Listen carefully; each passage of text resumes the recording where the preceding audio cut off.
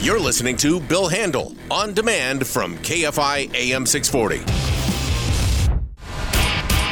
Call your doctor if you have high fever, stiff muscles, and confusion, or if you have uncontrollable muscle movements. Bill Handel. Other risks include dizziness upon standing, seizures, trouble swallowing, and impaired judgment or motor skills. And now, here's Bill Handel. KFI, live everywhere on the iHeartRadio app. Bill Handel here and the morning crew. Coming up at 8:30, I want to remind you that it's Dean Sharp, Handel, and the House Whisper segment, which is always fun on this Wednesday morning. Now, topic that we have talked about several times. Wayne and I have discussed this on the air and off the air, and it has to do with Los Angeles County and the juvenile court system, known as juvenile hall, and when we were kids, juvie. The bad kids went to juvie, if you remember that. I didn't know what it was about because I was one of the good kids. I mean, I wasn't a great kid, but, the ones that went to juvenile hall are on a whole different level. It's a criminal justice system. And we talked about the fact that the county has these two juvenile hall facilities, and there was so much trouble. The state regulators said, okay, you've got to come up with some kind of a plan. They didn't. And now the regulators are just shutting down those two facilities and moving those kids someplace else. And Wayne, let's talk about it. Your take and what do you know about this? Well, this goes back to 2021 when, for the first time, the Board of State and Community Corrections declared that these two facilities, the Central Juvenile Hall and the Barry J. Nydorf Juvenile Hall, were unsuitable to house juvenile either offenders or juveniles awaiting trial or what have you. So in 2021, they said the conditions are so bad it's not suitable, but we will give you some time to change things. And they gave them quite a lot of time. And every time that there'd be a check-in, how is it going? The state would say, you guys aren't doing enough. And the county would say, oh, please, can we have some more time? And finally, their time ran out. And yesterday, the regulators voted to actually revoke the county's license to operate those two juvenile halls and gave them 60 days to move those kids somewhere else. And here's the question. Where are they going to move them? Because there aren't that many facilities, and the ones that are, none of them are terrific, although the accusation against these two, this is profound stuff. And the word unsuitable, I think, is hilarious, as opposed to way beyond that, as opposed to literally bordering on the criminal in the way these kids are treated. And so, one died of an overdose. Okay, how do you stop drugs from coming into a system at all? And let's talk about the security at juvenile hall. Or juvenile facilities, security anywhere near, because this is a type of prison. Is it anywhere near a state-run prison? Do they sit in cells? Are they treated as criminals? It has. If you just saw pictures from the inside, you might mistake it for a county jail, for example. But the focus in the juvenile justice system, unlike the adult justice system, is 100% on rehabilitation. In the adult criminal justice system, rehabilitation is one of many factors that you're trying to address. You're also trying to punish people. You're trying to incapacitate them so they can't harm the community again, etc. In juvenile court, rehabilitation is the king goal. So first, to answer your question, where are they going to move them? The plan is to move them, and this illustrates how long this problem has been going on and how cyclical it is. They're going to apparently move them to Los Padrinos, which is a facility that itself was shut down in 2019 because of so many problems. Los Padrinos Juvenile Hall in Downey was shut down 2 years before the state got involved with Nydorf and Central, and now they're going to go, well, let's open that one up again and shove them all over there. As far as what's going on inside, it's as if there's not one aspect of what they need to do that they could do properly. Here are all the reasons that the state cited in revoking their license to operate. Number one, they don't, and not necessarily in order of importance, but one thing, not enough adequate recreation for these kids that are locked up, not enough educational resources, not enough time outdoors, not enough access to rehabilitative programs. But guess what else? Those facilities didn't have proper safety plans. Things that should be as simple as evacuation plans in case of a fire. They didn't have them. They don't have enough staff. At the same time, the staff was apparently regularly violating the rules about use of force and restraints on the youth being kept there. Hey, Ed, let me point out, I want to jump in here for a moment. There was a news item. It was a story about these facilities. And one of the guards who remained anonymous because he didn't want his name known talked about how there's an utter lack of security because there simply aren't enough guards. They can't get them.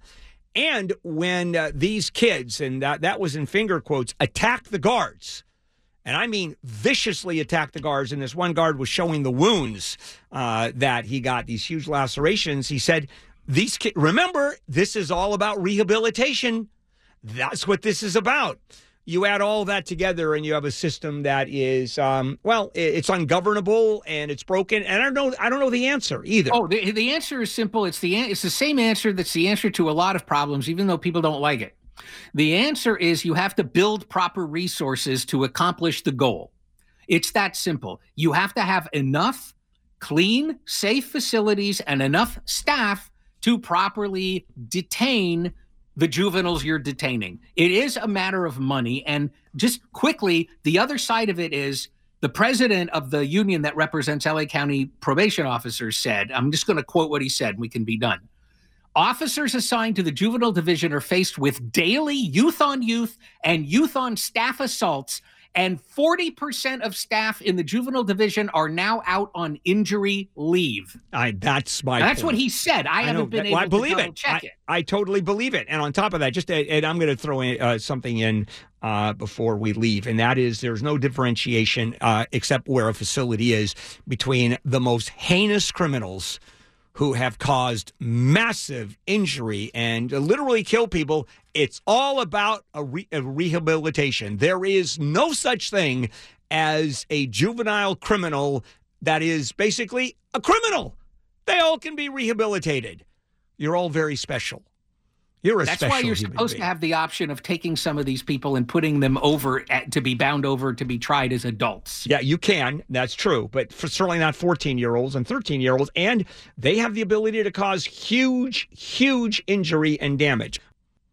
One of the topics that has been at the forefront of our discussions and probably your discussion and just the concern is kids using social media. And the hours alone that kids use social media. Now, I don't do Facebook. I'm not a big fan of Instagram.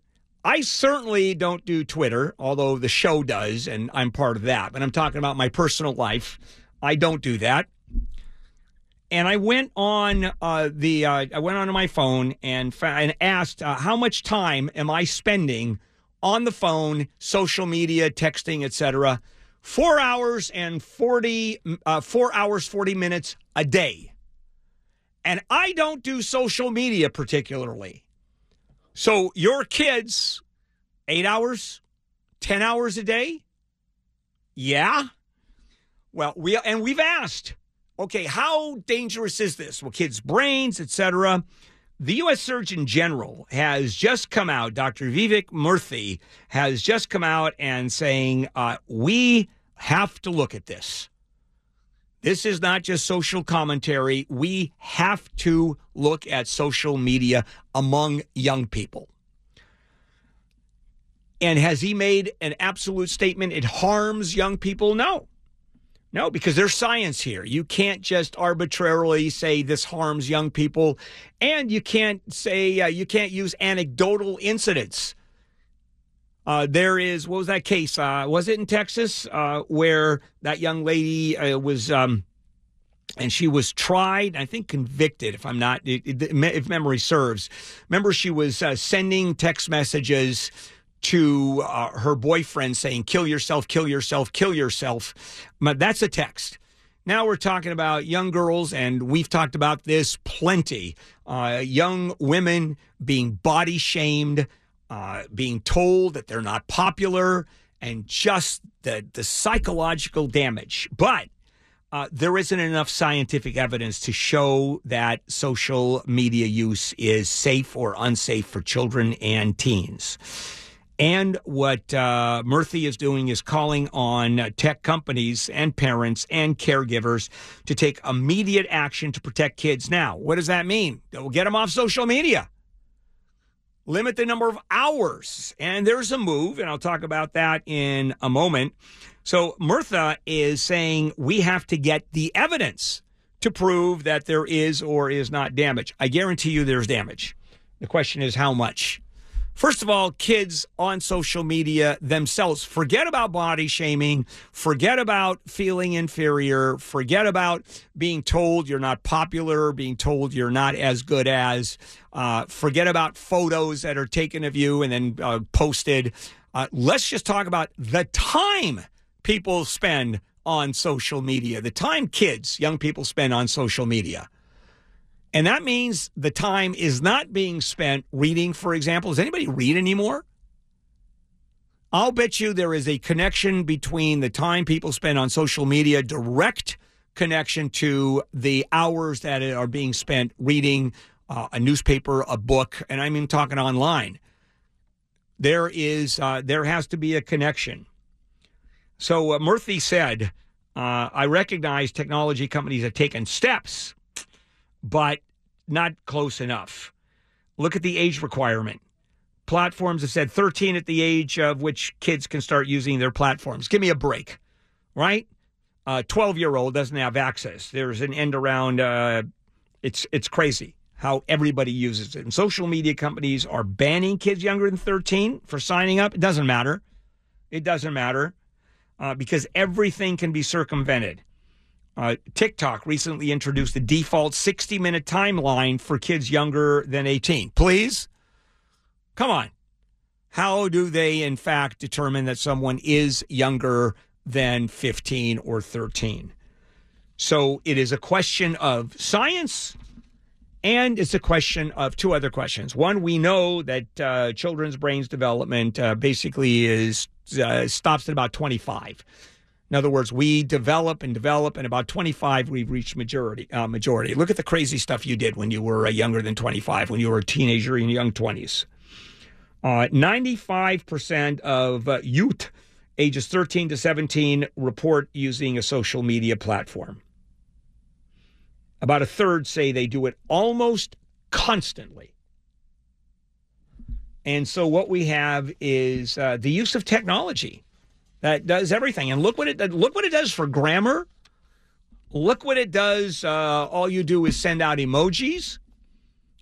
How many people know how to write? How many people have handwriting abilities? If you ever seen Michelle, our executive producer for the station, actually handwrite something, it's beautiful handwriting. Everybody else, more difficult, and kids, non-existent. So, Murthy, well, here's some tips. Reach out for help. Okay, thank you. Create boundaries. Well, parents have a lot to do with it, but I guess you have to just take away the phones. I mean, how many schools do they have to check in the phones? Kids aren't able to use them. But at the same time, how many schools, how do you send your kid to school today without a cell phone, considering the danger and you want to know what's going on? I mean, it's real complicated stuff. And one thing I like about Murthy's statement is what we have to do is truly do a lot of research. Look at it very carefully. And the media companies, you can't trust them because underneath all of that, the more people they have, the better they do. And you can't have the fox guarding the hen house. You just can't do it. I'm going to throw something at you that you're going to say is impossible. Robocalls are down. Impossible. Thank you. Robocalls statistically are down. And this doesn't come from a robocall industry. This comes from the phone companies, particularly T-Mobile. Now, if you've noticed you're getting super fewer calls, you're crazy. It's a lot easier to think. It's a lot worse. But there are actually some programs in place, and there are some things that are being done about robocalls. But I want to talk about the negative part of it because you know me. The glass is always half empty, and there's a big gaping hole at the bottom where the water is pouring out. All right, let's start with Americans lose an estimated $87 billion to robocalls and phone scams every year. According to Robokiller, at least last year, Robokiller is an app that tries to eliminate spam calls. All right. Now, we're being told that new protections are coming online. T-Mobile, as I said, has a Scam Shield program built into the network. And they said they identified or blocked 41 billion calls last year. I mean, that's crazy. And incidentally, it's not just the U.S. either. The robocall problem is international. For example, you go to Great Britain. Half the calls the British citizens receive are fraud-based. Half the calls that they get are fraud-based. And what are the ones that are most popular here and all over the world? Well, people impersonate Amazon or the tax agencies, the IRS, or in Great Britain, it's Her Majesty's Revenue and Customs. Wish we had something like that, didn't you? And according to the president of one of these robo-killer programs, research has found that people living under financial strain are more likely to be scammed. Older people likely to be scammed. We know that. So what is the new favorite as of this year for the people that study robocalls? It used to be auto warranty. I haven't been getting many of the auto warranty calls. I love auto warranty. Would you be interested in auto warranty? Your warranty is about up. Really? What kind of car do I have? Well, we know your warranty is up. Really? What year is my car? Well, we don't know. I don't have that file in front of me. Okay? I'm interested. And all of a sudden, there's excitement because this is a real call. It's not just a robocall. It's a robocall that I then pressed the button that told me go to a real person. So I was already in number 2. Excitement. I have a 1972 Nova. Well, thank you, sir. We don't handle that. I love just taking their time. The number 1 are healthcare scams right now. Credit card scams are at the top of the list. The criminals pose as representatives of a bank or a credit card, stating, and I get this all the time, there has been a purchase that didn't clear, and to resolve matters, they'll need your credit card or bank account information, and people just give it to them. So is the government being involved? You bet. There is a coalition of 48 state attorneys general, plus the D.C. Attorney General, is suing a company called Avid Telecom. It's one of the big companies. By the way, it's 48 states. You know the 2 that didn't sue, that are not part of this? Alaska and South Dakota are not suing. I guess no one in Alaska or South Dakota gets robocalls. And the state AGs claim that 90% of Avid's 24.5 billion phone calls in the last 5 years lasted just 15 seconds, and people impersonated law enforcement, government agencies, from large corporations, Amazon, DirecTV, just to get people involved in scams. You know what Avid Telecom says?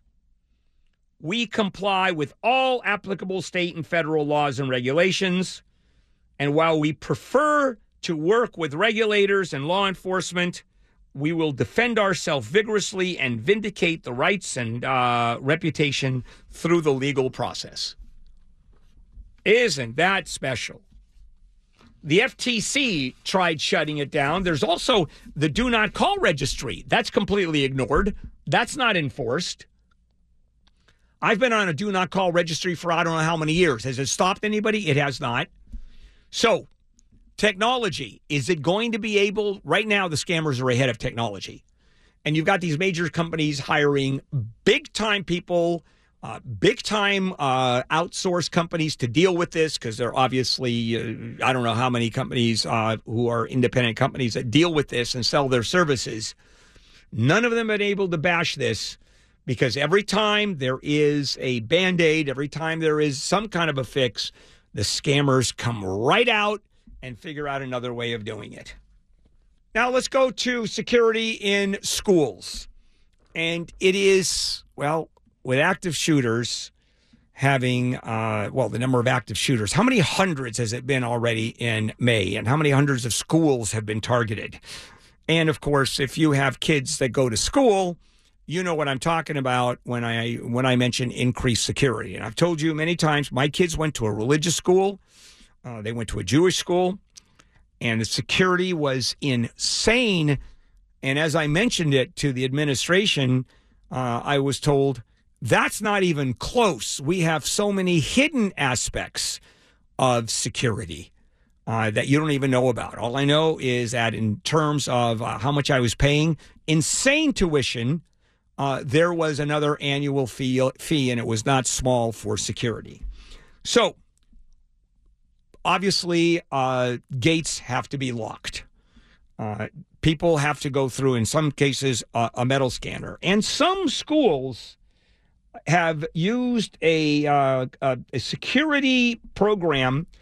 It's a security issue. And what it is it's a technology that costs, in this one school I'm going to talk about, $3.7 million. And it is at a school in New York, in Utica, New York. And a kid goes up to another kid and stabs him in the back with this big honking knife.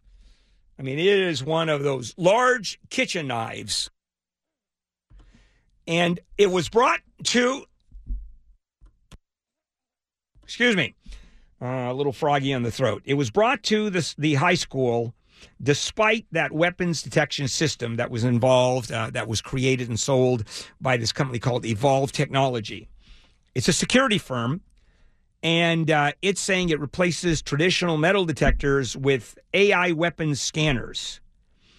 And instead of just detecting metal, it combines powerful sensor technology and proven artificial intelligence to detect all kinds of weapons.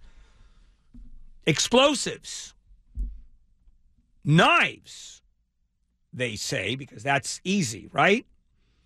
Well, knives, bombs, guns, it immediately triggers an alert.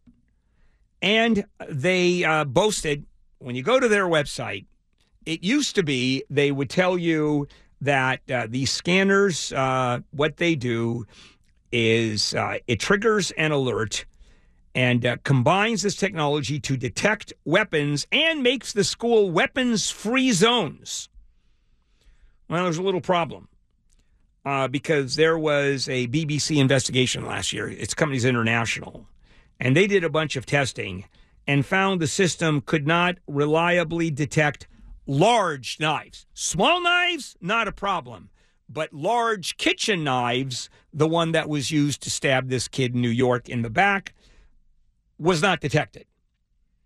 And at that high school, they had the system, and they spent $3.7 million, and the large knife went through, and we're now finding out, or the BBC has investigated and found out, that the system does not work with large knives.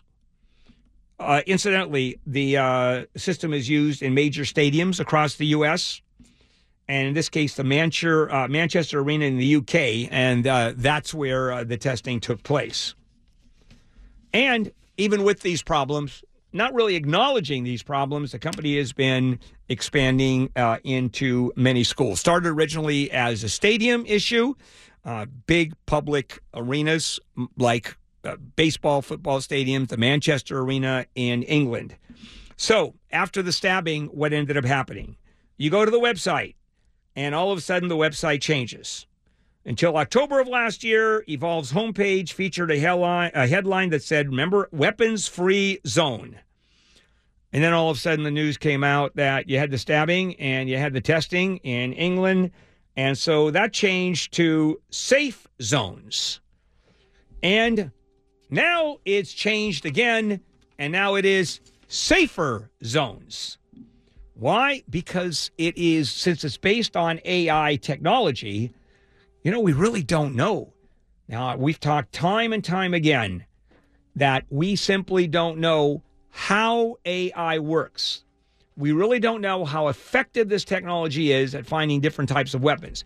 Now, to be fair, you have one kid at one high school that was stabbed in the back, and there is nothing out there that is absolutely foolproof.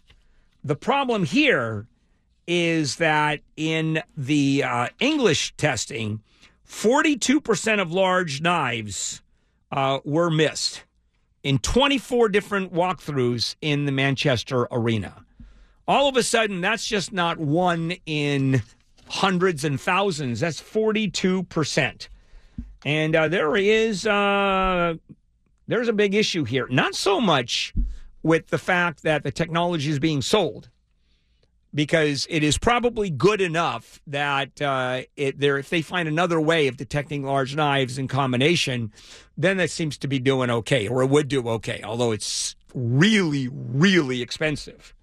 The issue here is how they're marketing it. That's what they're doing. The CEO, Peter George of this company, says marketing weapons detection security requires a delicate balance between educating stakeholders on new technology and not providing bad actors with the information they could use to do harm. I don't even know what that means. It's your typical corporate babble that they use. But here's another one where AI technology being used. And this is not simply going on the website and saying this is healthier for you with a supplement, or arguing on a box that we have 16 ounces and it turns out we have 14 ounces of food. I mean, this is people's lives at stake. So there'll be more on that one coming up. Oh, this is great. Did you ever when you saw the inaugural of Joe Biden last time around, there was this little girl, Amanda Gorman, who read her inaugural poem, The Hill We Climb. Oh, man, backlash on that one. KFI AM 640 live everywhere on the iHeartRadio app. You've been listening to The Bill Handle Show. Catch my show Monday through Friday, 6 a.m. to 9 a.m. and anytime on demand on the iHeartRadio app.